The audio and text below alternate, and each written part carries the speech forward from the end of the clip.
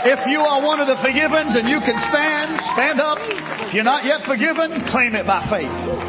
Thank you, choir. Take your scriptures, go to the Gospel of Mark chapter 12. Oh, what a wonderful anointing today. Mark chapter 12. The Holy Spirit guided me there last week here to Mark 12 and has brought me back for the purpose of this moment. 2 Sundays ago, I spoke to you on obsessed with Jesus. Last Sunday, I spoke to you on the subject totally from the scripture. A couple of Sundays before that, I spoke to you on what is your temperature? Lukewarmness. You see, I've asked the Lord in January, during our week of prayer and fasting, to visit us with the fires of revival and the power of miracles. And I found the prescription in the formula, Mark 12, verse number 28. By the way, to the ladies, that all of you know that next Saturday, 4 to 6, as Brother Pastor Darrell has mentioned, just get a ticket for the ladies' tea in honor of Miss Valerie from the atrium. It's complimentary. And I wanted you to be aware where you could obtain that. Verse 28, Mark 12. Then one of the scribes came, and having heard them reasoning together, perceiving that he had answered them well, asked him, what is the first commandment of all? Jesus answered him, the first of all the commandments is, hear, O Israel, the Lord our God, the Lord is one.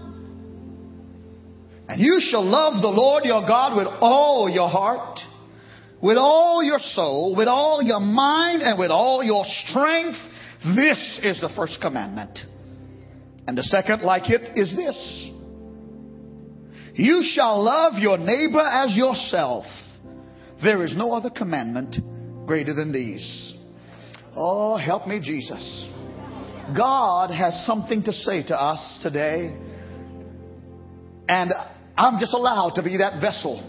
But I'm telling you, you don't have to leave here like you came. Stretch your hands this way and pray for me. Because if you pray for me and I pray for you, together we'll be helped. Come on, offer a prayer. God, I know we've got calendars and iPods and faxes and text and email and all kinds of cell phones. And we got a lot of things in our lives that could call us away from this word. But Father, I pray this morning that nothing would steal the jewels, the gems, and the wisdom of the Word of God. Father, would you anoint me with a fresh anointing? Would you give me energy and strength? Would you give me recall and recollection and impartation? And would you touch everybody here? God, we come to you at different levels this morning. Different levels of needs, different levels of enthusiasm, different levels of commitment. But we want you today, God, to make us one in Christ. God, change us to be more like Jesus. For that we pray, and amen. Thank you for being seated, and thank you for your worship.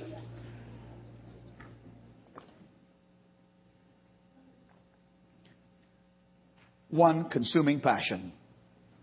Matter of fact, if I could elaborate on just this little title here that's been selected, is what I'd like to do this morning through the power of the Holy Spirit is to ask God to reignite our passion for God. If you're acquainted with a propane gas heater or natural gas heater, you know that they have a pilot light.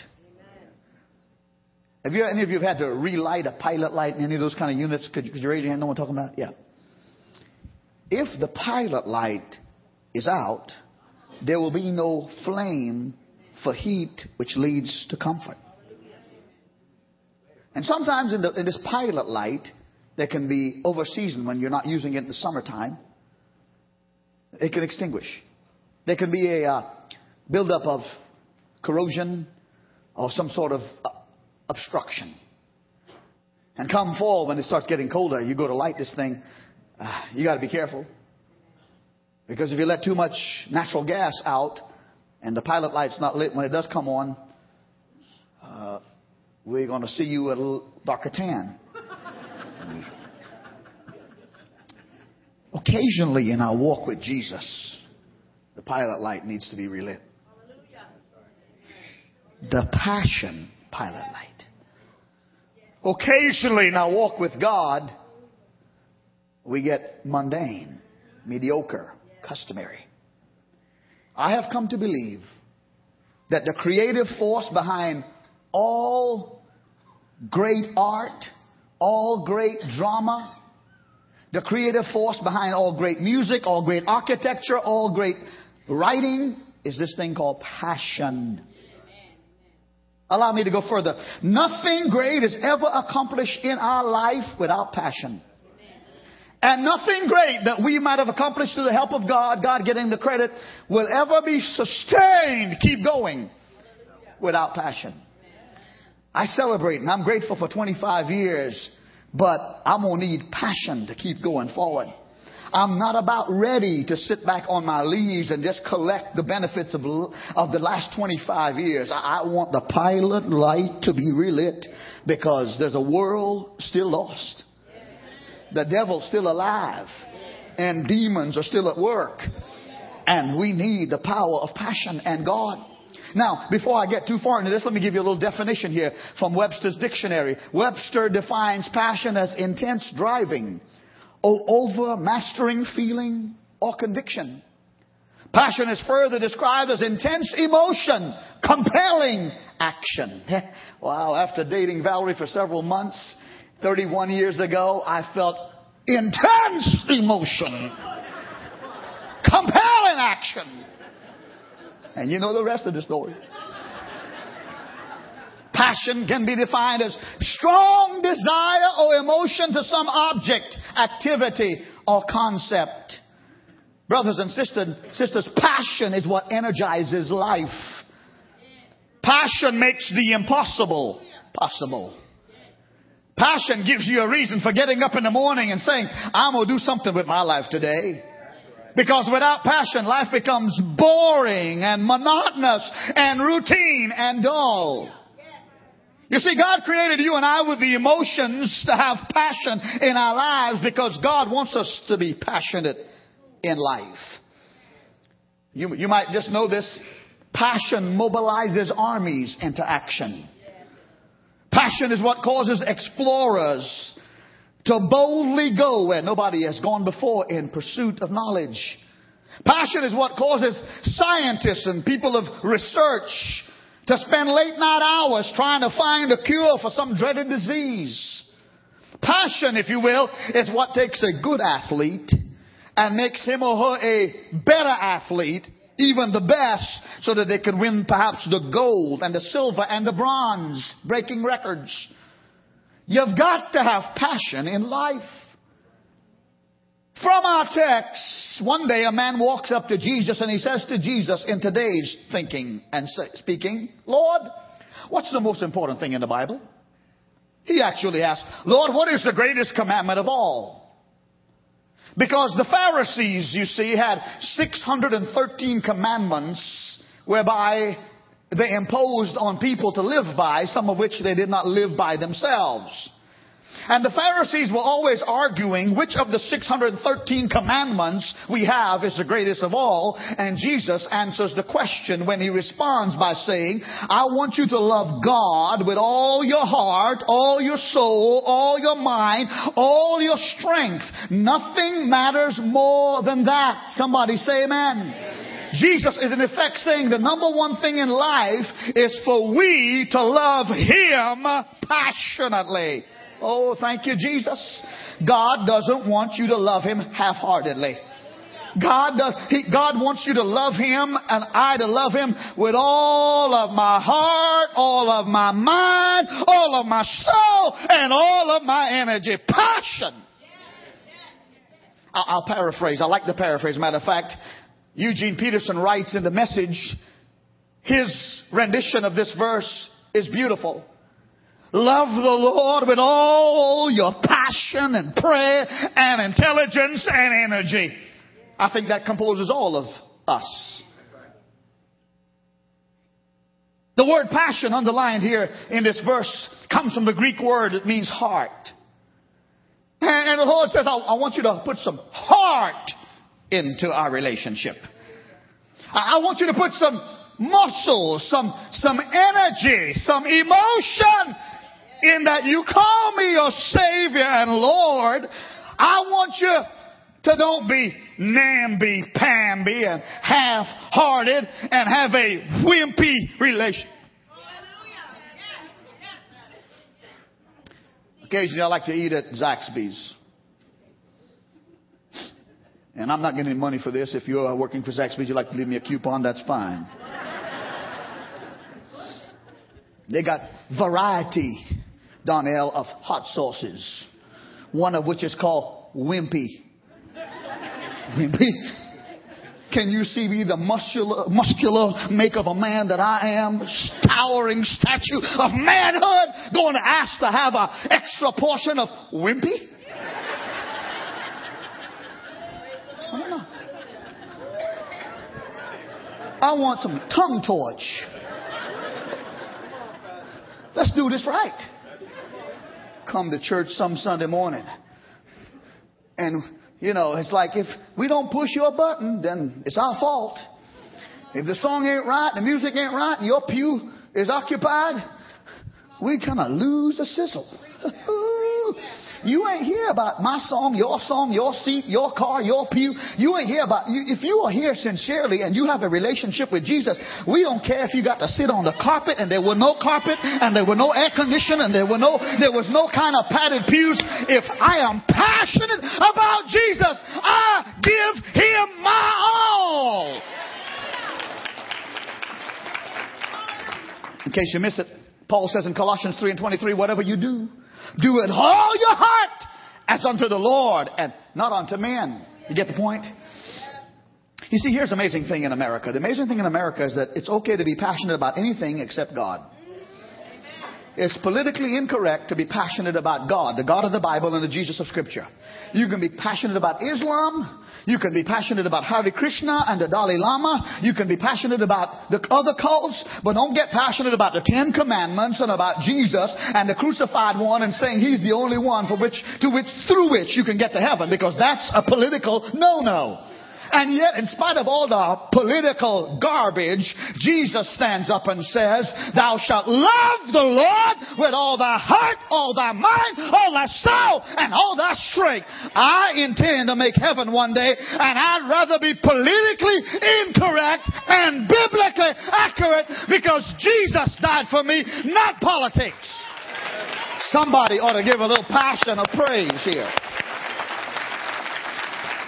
Please write this down and remember this. Everything in life conspires to keep you from being passionate. Especially about God.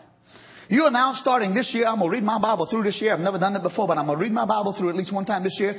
And the devil will make sure you are distracted with the National Enquirer, TV Guide, People Magazine, that all of which do not deserve your time. You make a passionate desire in your heart. I'm going to tithe and give and honor God this year, and I'm going to prove God because it belongs to Him. 10%, everything I got, God's given me. You make a desire that you're passionate about putting God first financially, and the devil will give you a flat tire, a broken freezer, somebody needing dental care, doctor care, just in order to stop you from reaping the harvest. Can I get an amen here? You remember when you first got saved? You remember what zeal, what passion, what zest you had? Man, you remember what God brought you from. And some of you, you've been saved for a while. You've forgotten that nobody'd give you the time of day because you messed up everybody else's life. Some of you have been sinners to where you thought you could sin to yourself, but you ruined your mom and dad's house. You ruined your friendships with others. You lost your job because of the addiction, the bondage, the lying, the cheating, the backstabbing. You lost friends, and you were like the prodigal son. You had friends when you were paying the bill, but now you needed the bill pay, and they left you in a hog pen of a situation. Can I get an amen? And after you hurt people's feelings and all that kind of stuff, you heard a gospel song or you heard a gospel message, or some grandma or some grandpa 1,000 miles away got to praying for you, and conviction gripped your soul, and you cried in your hog pen condition and repented. And God says, come on back to the Father's house. I will give you a ring, I'll give you a robe, and you can eat at my table. You thought, what a great deal. What a great deal. Oh, I can be passionate about that. I was on my way to hell, but now I'm on my way to heaven. I was lost, and now what a great deal. I got my name written in the Lamb's Book of Life. When people see me, they don't see me with slop of the world on me. They see me as a blood-washed child of God. What a great deal.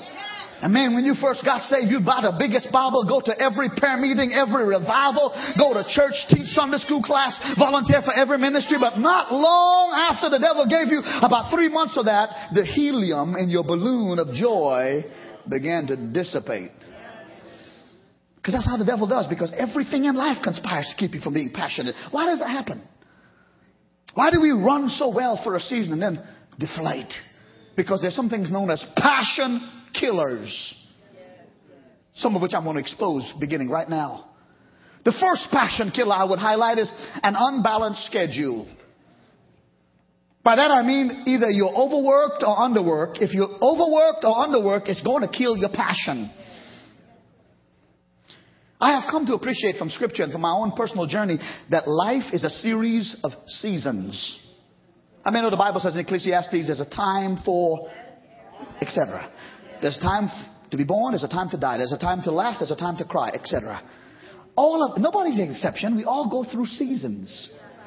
The Bible has so orchestrated our life and God through creation. Not only do life go through seasons and cycles, it goes through rhythms of highs and lows and in between. No exception. And in order for us to be able to be passionate and to serve God and overcome some stuff in this life, we have got to understand this thing of balance. We need both input in our lives and we need also to give out from what we've gotten. We need both rest and we need both work. Give me another amen here, somebody. I am saying to you, if you work too much, you'll lose your passion. If you work too little, you'll be bored and lose your passion. I want you to understand, my guess is in a crowd this size that preceded you and you are here, in a crowd this size, half of you need to work less and the other half of you need to work more. I was going to give him an offering, but I changed my mind. Okay, here we go. Look what Psalm says in Psalm 127 and 2. It is senseless for you to work so hard from early morning until late night, fearing that you're going to starve to death. For God wants His loved ones to get proper rest. You see, there's a twofold problem going on. The first of it is that for some of you, you're always giving out. I mean by that you're always helping, you're always sharing, you're always serving and working and being very generous. Always giving out and never taking time to recharge. See, and that's what we want at South Metro Ministry in our staff meetings and in the other meetings for where we empower volunteers. We got to have a lot of people helping us make things happen here. Wasn't for them, there'd never be this kind of church.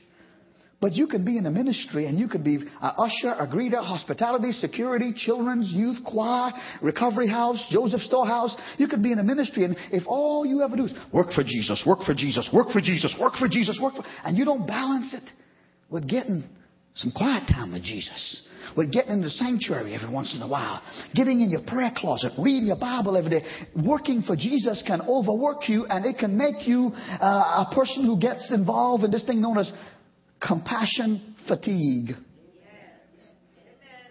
Always giving out, never taking in. Here's what compassion fatigue really is. You just stop caring. You don't care about God anymore. You don't care about other people anymore. You don't care about the church anymore. You don't care about anything because you're burning out from too much work and too much service. And you get to the place where you have cared and cared and cared and cared. And eventually you think nothing is being returned because I haven't taken the time to have balance. Can I get another amen? I tell you that many men and women and ministries have lost their passion. And some ministry leaders, high visibility, have even lost their marriage and their family and their ministry because they were so busy putting out for Jesus, traveling everywhere for Jesus, attending every ministry and every concert and every event and being the guest of honor, doing all this stuff for Jesus. And they never took their time to love their spouse, to keep courting in their marriage, to caress their children, to build up their own life until now they've quit the ministry altogether. And some people even resent God. You all are hearing me, aren't you? On Wednesday, at the funeral of Mrs. Geraldine Addis in Noonan. I took Pastor Darrell Fowler after we prayed over her and did the commitment. I said, I want to take you to a tombstone in this cemetery I saw months ago. It's a tombstone that's sort of like a mausoleum. It's about 4 feet off the ground. It's built for two, marble. On the one side, the man has already gone because his name is there and his birth date and his passing date. On the other side is evidently his wife, her birth date, but no passing date because she is still with her family, thank the Lord. But this tombstone has haunted me. On the tombstone, it said, gave so much, etched in marble. This is the epitaph. It's etched with a hammer. Gave so much and got nothing in return. I have never seen an epitaph like that. I don't want that to be said over my life. God doesn't want that to be said over your life. That speaks of hurt and bitterness. You've got to take time to light the pilot light of your soul with God. You got to say, Pastor, we need a little break from this ministry for 3 months so we can sit in the house and we can be nourished by God. Pastor, I love people, but I've been operating under guilt and I've allowed my family to go and my job to go and I'm feeling so miserable. I want to bail out of church. God doesn't want that. Now here's the opposite of that. The opposite of that is there are others here this morning. You're always taking in, but you're never giving out. You thought I forgot you, didn't you? You go to Bible studies, you go to teachers and speakers, you listen to radio and TV evangelists and you listen to tapes and you have CDs and you have seminars you attend. You go to Christian concerts and workshops and go to church all the time. You're always learning, always taking in, always growing, always having input, but you're never giving out anything. You don't have any ministry. You don't have any mission in life. You're not really helping anybody. One preacher said it this way, and I like to repeat what he said, and I like to quote him because I don't want any rotten tomatoes pelted at me. But the preacher said it this way: those kind of people are always taking in, never giving out. You're getting fatter and fatter and fatter until pretty soon we're going to have to roll you down the aisle as a holy roller. Now, I don't know what the problem is, but for some of us, we're taking in too much and not giving out at all. And some of us, we're giving out too much and not taking anything at all. It's called balance. Please remember this. The Holy Spirit is speaking to us this morning. I don't have it on the screen, but I want you to hear this. Bible study without ministry is extremely dangerous. Coming to church every Sunday and getting the song, getting the worship, getting the praise, getting the sermon, and never ministering in the name of the Lord is very dangerous. How can you determine that, Pastor? Because the Bible says it. James 4:17, therefore to him who knows to do good and does not do it, to him it is a sin. Please, I want you to see this remark on the screen. The more you know about God's plan for your life, the more responsible you are for that knowledge. God don't intend to tank me up and tank you up with all the praises, all the worship, all the scripture, all the promises, and all I do is sit there and just receive it. I want to tell you, God is going to hold us accountable for what we know. Knowledge begs responsibility. If I know Jesus saved the lost and He saved me, I got to find somebody else and tell them. If I know Jesus has given me life and given me a job and given me an income and He asked me to tithe and give, then I am responsible for obeying. If I know I ought to live a holy and a pure life without sleeping around and sexual promiscuity, then I must guard myself. I am responsible. Yeah. I'm responsible for it. I don't care if you got the King James, NIV, CEV, NKJV. I don't care what kind of translations you have. If it's not making a difference in your lifestyle and your passion and your service to God, then you will die. 1 Timothy 1:7 says this: take the time and trouble to keep yourself spiritually fit. We go to a lot of trouble just to keep ourselves physically fit sometimes. Now, I know I don't look like it, but I do try to do some walking every week, every day. I try to walk a couple miles a day, 5 times a week, maybe 10 miles sometimes. And if the weather is bad, I'll do it inside on the treadmill. If it's good, I'll go outside. And there in a day, when I get up in the morning, and I know after I do my prayer and my devotion, it's time to walk, that I don't feel like this is not a good day to walk, Alan.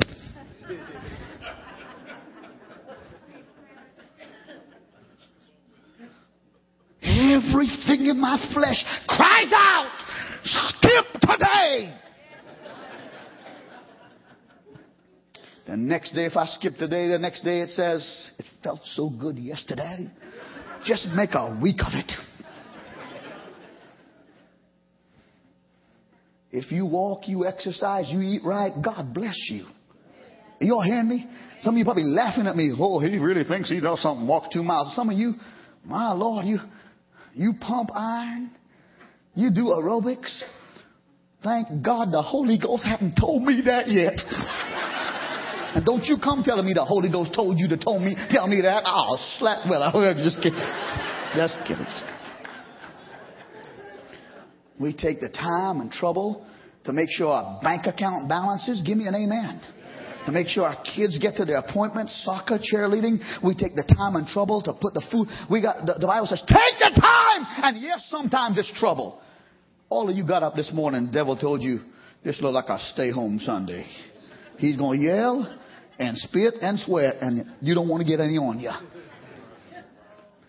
Because the devil wants you to be mediocre. Help me, Jesus. An unused talent will steal your passion. Listen to me what I found out. 1 Peter 4:10. Each of you has been blessed with one of God's many wonderful gifts to be used in the service of others. So use your gifts well. You may not be convinced of this, but God said it, and He cannot lie. He said, each of us have been blessed with gifts and talents and skills and abilities.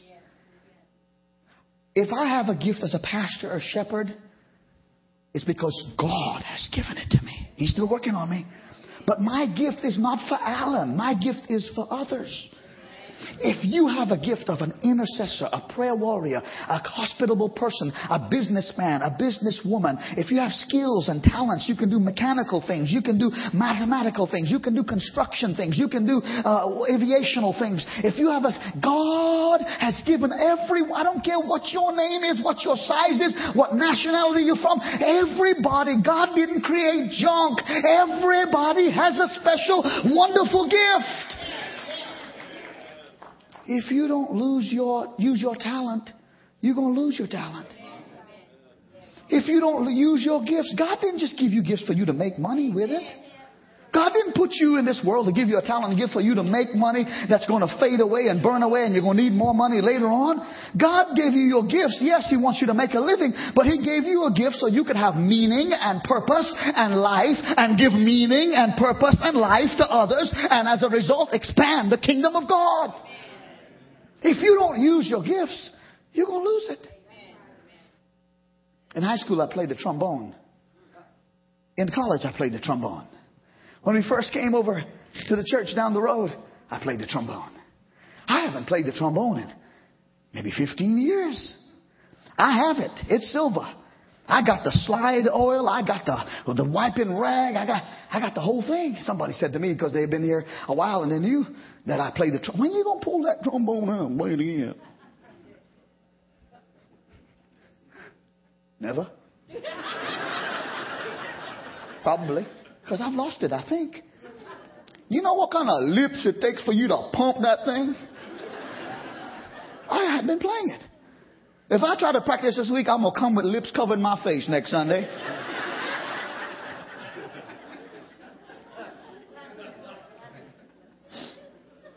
And some of you got gifts and talents.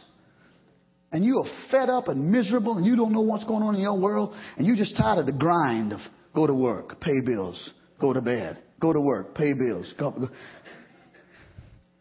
I'm telling you, church, that God has given you gifts. You will never be 100% satisfied in a job, a secular job. No secular job will make you 100% satisfied, because God never designed that your satisfaction will come from a secular job. God designed that your satisfaction will come from ministry and service and using your gifts and serving the Lord with all your heart, mind, soul, body, and spirit. Somebody clap your hands and thank God for that. Listen to me. I read a statistics reveal, and I need to hurry. Statistics show that 70% of Americans in the workforce work jobs where they do not use their gifts and their talents and their skills. That is miserable. That is miserable to have 70% of those in the workforce who don't use their gifts and talents and abilities. That's a loss of passion. And I'm saying to you, I believe even in the Christian church, even in the church, even the South Metro Ministries, my God, help us not to be that kind of a person.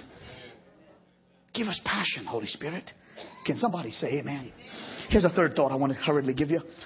Unconfessed sin will always rob you of passion. Few things will rob you of your joy and your confidence and your passion more quickly than guilt. The guilt of sin. Now here's the truth. We cannot feel enthusiasm and guilt at the same time. You and I can't feel guilt and passion at the same time, because guilt by its very definition robs you of your passion. If you got skeletons in your closet, you know I'm talking about hidden stuff.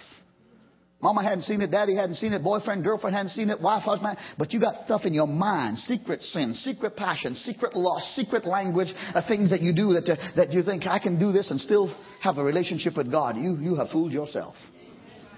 He said, love me with all your heart, all your mind, all your soul, all your spirit.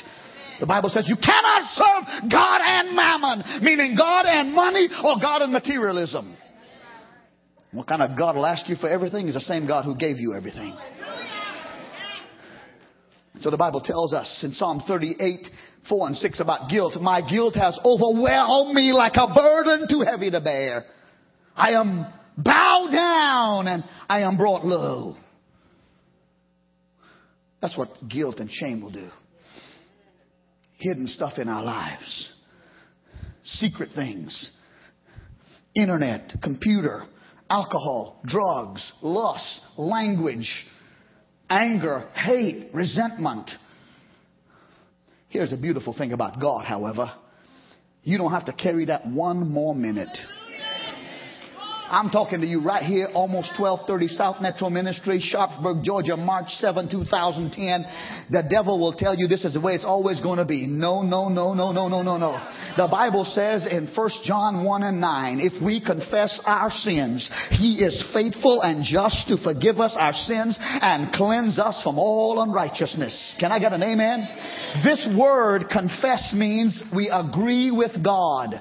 If God says, Alan, there's some blemishes in your life, and He shows me what it is, my job is not to resist God and tell Him He's wrong. Can I get an amen? If the Holy Ghost, while I preach, or the choir sings, or while you're driving your car and you're praying, or while you may be doing something else, says, you know, you got some stuff going on and you've been asking me to give you a better job, you've been asking me to bless your marriage, you've been asking me to help you with this problem, but now what you have to do is confess. Confess means I agree with God. Yes, God, you're right, I'm wrong. I have said the wrong thing, I've done the wrong thing, I've gone the wrong place, I've hung with the wrong people, I've lived the wrong lifestyle. Thank you, God, for loving me enough to convict me. I agree I'm a sinner right now. Wash away my sins, cleanse my life, change me, and immediately God will lift the guilt and the glory will come down. Somebody praise Him. Listen, you don't have to live as a secret agent something. Be passionate about God. You don't have to worry whether I see you at Walmart, Kmart, or any other mart, because you're living one way the other day and another way the other way. Yeah. Well, I sure hope nobody shows up today. Confess. Agree with God. Who you think you're fooling anyhow? Oh, God, help me. I ain't trying to be. Today is the day of salvation. One more thought. Kills our passion is unresolved conflict. You know, you got a zeal, you got a vision, you're going to do a ministry, you're going to be a better marriage, you're going to be a better boss, a better employer, a better coach, a better student, a better teacher, better husband, wife. Passion. Going to be in the ministry. Going to help people who are struggling in their lives and marriages. And you start your day. Before you walk out of the house, some words are exchanged with your spouse and there's a conflict. And it just takes all the wind out of your sail. That's what conflict does. Give me an amen here, somebody. What I want to show you is that there can be situations at home or at work or in your marriage or with your children that if you don't deal with them and work them through with the wisdom of the Holy Ghost and a heart that's open to forgive, you'll lose your passion. I want to show you 3 passion-killing emotions quickly that you and I have to deal with if we're going to be victorious. Resentment, jealousy, and prolonged anger. Please hear me. Please listen to me. I am going to be very transparent with you and tell you this. In my 25 years of pastoring this church, I have hurt some people, and I have been hurt by some people. Did y'all hear me?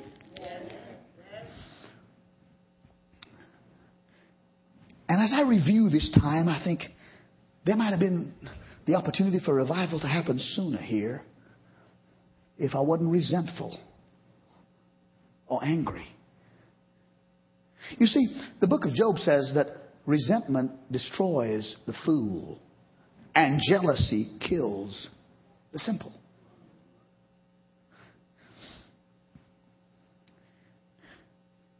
We need to have the capacity. We can say we forgive, but if we hold resentment and anger, we haven't forgiven. If we're waiting for our moment with them so we can shake our finger in their face and have the last word, that steals your passion. If I allow jealousy of somebody else's ministry, and over the years, I'm just going to be transparent with you. I'll talk about me, and in a minute I'll talk about you and have you stand up. Just kidding. There have been times in this ministry where other people's ministry has grown faster, and we started out together at the same time. There have been times in this ministry where guys I graduated college from with and others, and I've seen them get promotions and other kinds of things, and I've seen them, and I don't mean that I'm a saintly here. I'm just being transparent, okay? I've seen the politics of human, who you know work. How many know it doesn't just work in the world, it works in the church? Yeah. And I thought to myself, after all I've done, here I am, sweating and losing all my hair over this church.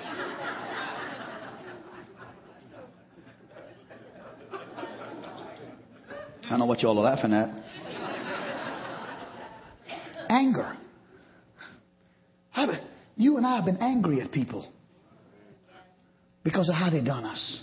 It'll steal your passion. I've said this before, let me say it again. If I allow resentment, jealousy, and anger to dwell in my life, it's like me drinking poison, hoping it'll kill Lewis. You get the logic of that? I'm killing me. They are on their happy way in Hawaii. No reflection there, Pastor Roger. You didn't go from Hawaii to Hawaii from here. Pastor Roger's with us this morning. I want to go say that he's the founding pastor of this church. Stand up, Pastor Roger and Sharon. I wasn't going to do it, but now I'm in charge. We'll argue later. Stand up. Give this man a God bless. I love you. Now, let me make the point. He was there yesterday morning at the breakfast, and I said this. The point is, we could have departed ways 25 years ago. This bishop, Pastor Powell, and me. Because I'm following in what he sowed. And what the devil would have wanted us to do is to break our friendship. I'm here because they obeyed the vision.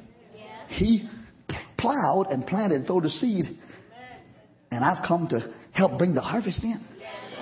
And I've done some plowing and other kinds of things. And I told him, because of some of the members he left me when I came, that sometimes I wanted to kill him and other times I wanted to hug him. Listen to me. Times and seasons. The divorce is over. The papers are signed. Keep praying and loving, but go on to the next season. Can anybody hear me? Okay? They wrongly accused you. They did the wrong thing. You had to go to jail. You served your time. You're out now. Go on to the next season. Anybody hearing this, preacher? Huh? You know, I mean, you were treated wrong. You were due for the next person on the ladder for promotion. You served your time. You showed up when nobody else did. You came in early and stayed in late and didn't get paid extra for it because you were devoted and passionate about the job. And somebody else got to go up higher than you. Let it go. Through Jesus' blood, let it go. Don't kill yourself. This is a new day. You still have talents and abilities. Please hear me. Moses, the day he died, 120 years old, the Bible says his strength was as powerful as when God first called him. But his season was over, so God called him. Can I get an amen?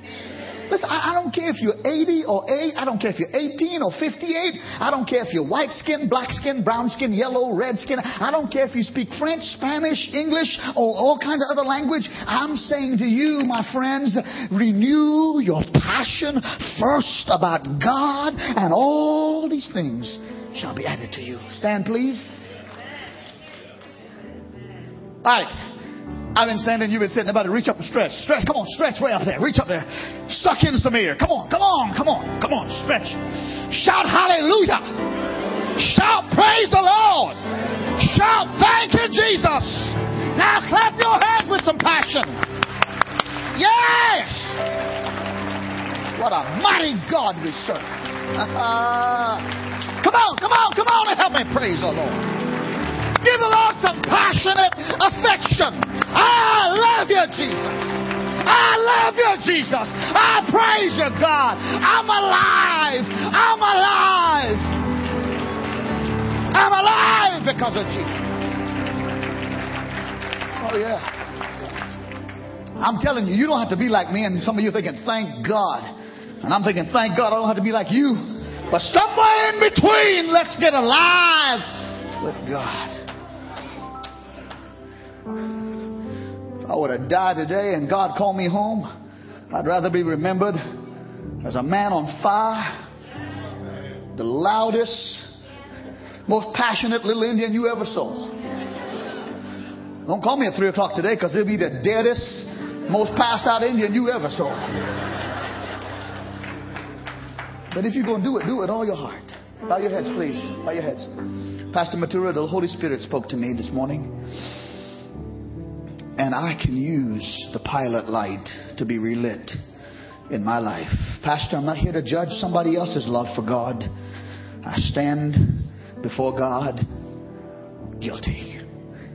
I've been passionate about a lot of things, but not Jesus. So, Pastor, as you close in prayer this morning, I want to indicate that God has spoken to me. I need to confess. I need to renew. I need to sell out to Jesus. Pastor, I'm not here about my wife. I'm not here about my husband, my boyfriend, girlfriend. I'm not here about the denomination or the church or the school. If I have 10 more years or 100 or 50, I want to love the Lord better and more passionately. I want to expose anything in my life that hinders my passion. And when you pray, Pastor, remember me. Nobody looking, but I want to look because I want to pray. I won't call your name, won't embarrass you, but raise your hand if the word has spoken to you and you need to respond. Hold it up like you're passionate about change. Thank you, Jesus. Put them down. Oh, my. You know what? Put them, look at me now, everybody. Look at me. I'm going to change this right here. I'm going to change this. Cancel the invitation by hands only and re-up the invitation by stepping out. Step out. Come meet me. Come meet me at the front. If that's you, come on. I'm going to step out for Jesus because Jesus stepped out for me. I don't care who sees me, what they care. If you didn't raise your hand, you need to come on, hurry. Fill up this altar. Fill up this altar with some people who say, as the deer pants after the water brook when he's running for his life because some hunter's got a rifle or a bow and arrow to kill him. As the deer is running for some water to the water brook and is so thirsty he's going to die unless he gets to the water brook, so my soul pants after God. Oh, blessed be Jesus. Have I got anybody else? You going to step out here? Anybody else? If you come in, this is the time to step out. Raise up hands in this house. Repeat this prayer after me. Everybody repeat out loud. Lord Jesus, I confess, in the busyness of life, my passion has decreased. I confess that you are right and I am wrong. Thank you, Jesus, for reminding me that my affection should be on things above and not on things of the earth. Forgive me my sins. Forgive me for being mediocre and indifferent, even at times resentful. There are times I've been jealous or angry. Forgive me today. I agree that if I confess my sins, you, God, and your Son Jesus will cleanse me for my sins. So today, I present myself as a living sacrifice. Wash me, purge me, fill me with you, with your word, with your gifts, with your anointing, and with passion. And today, I sign up for new zeal. I believe, Lord, that you have begun a good work in me, and you will keep me until the day of redemption. In Jesus' name, amen. Amen. Come on, passionately. Can you sing it? Everybody. Passionately. Oh, what a mighty God we serve. What a mighty God we serve. The Angels bow before. Heaven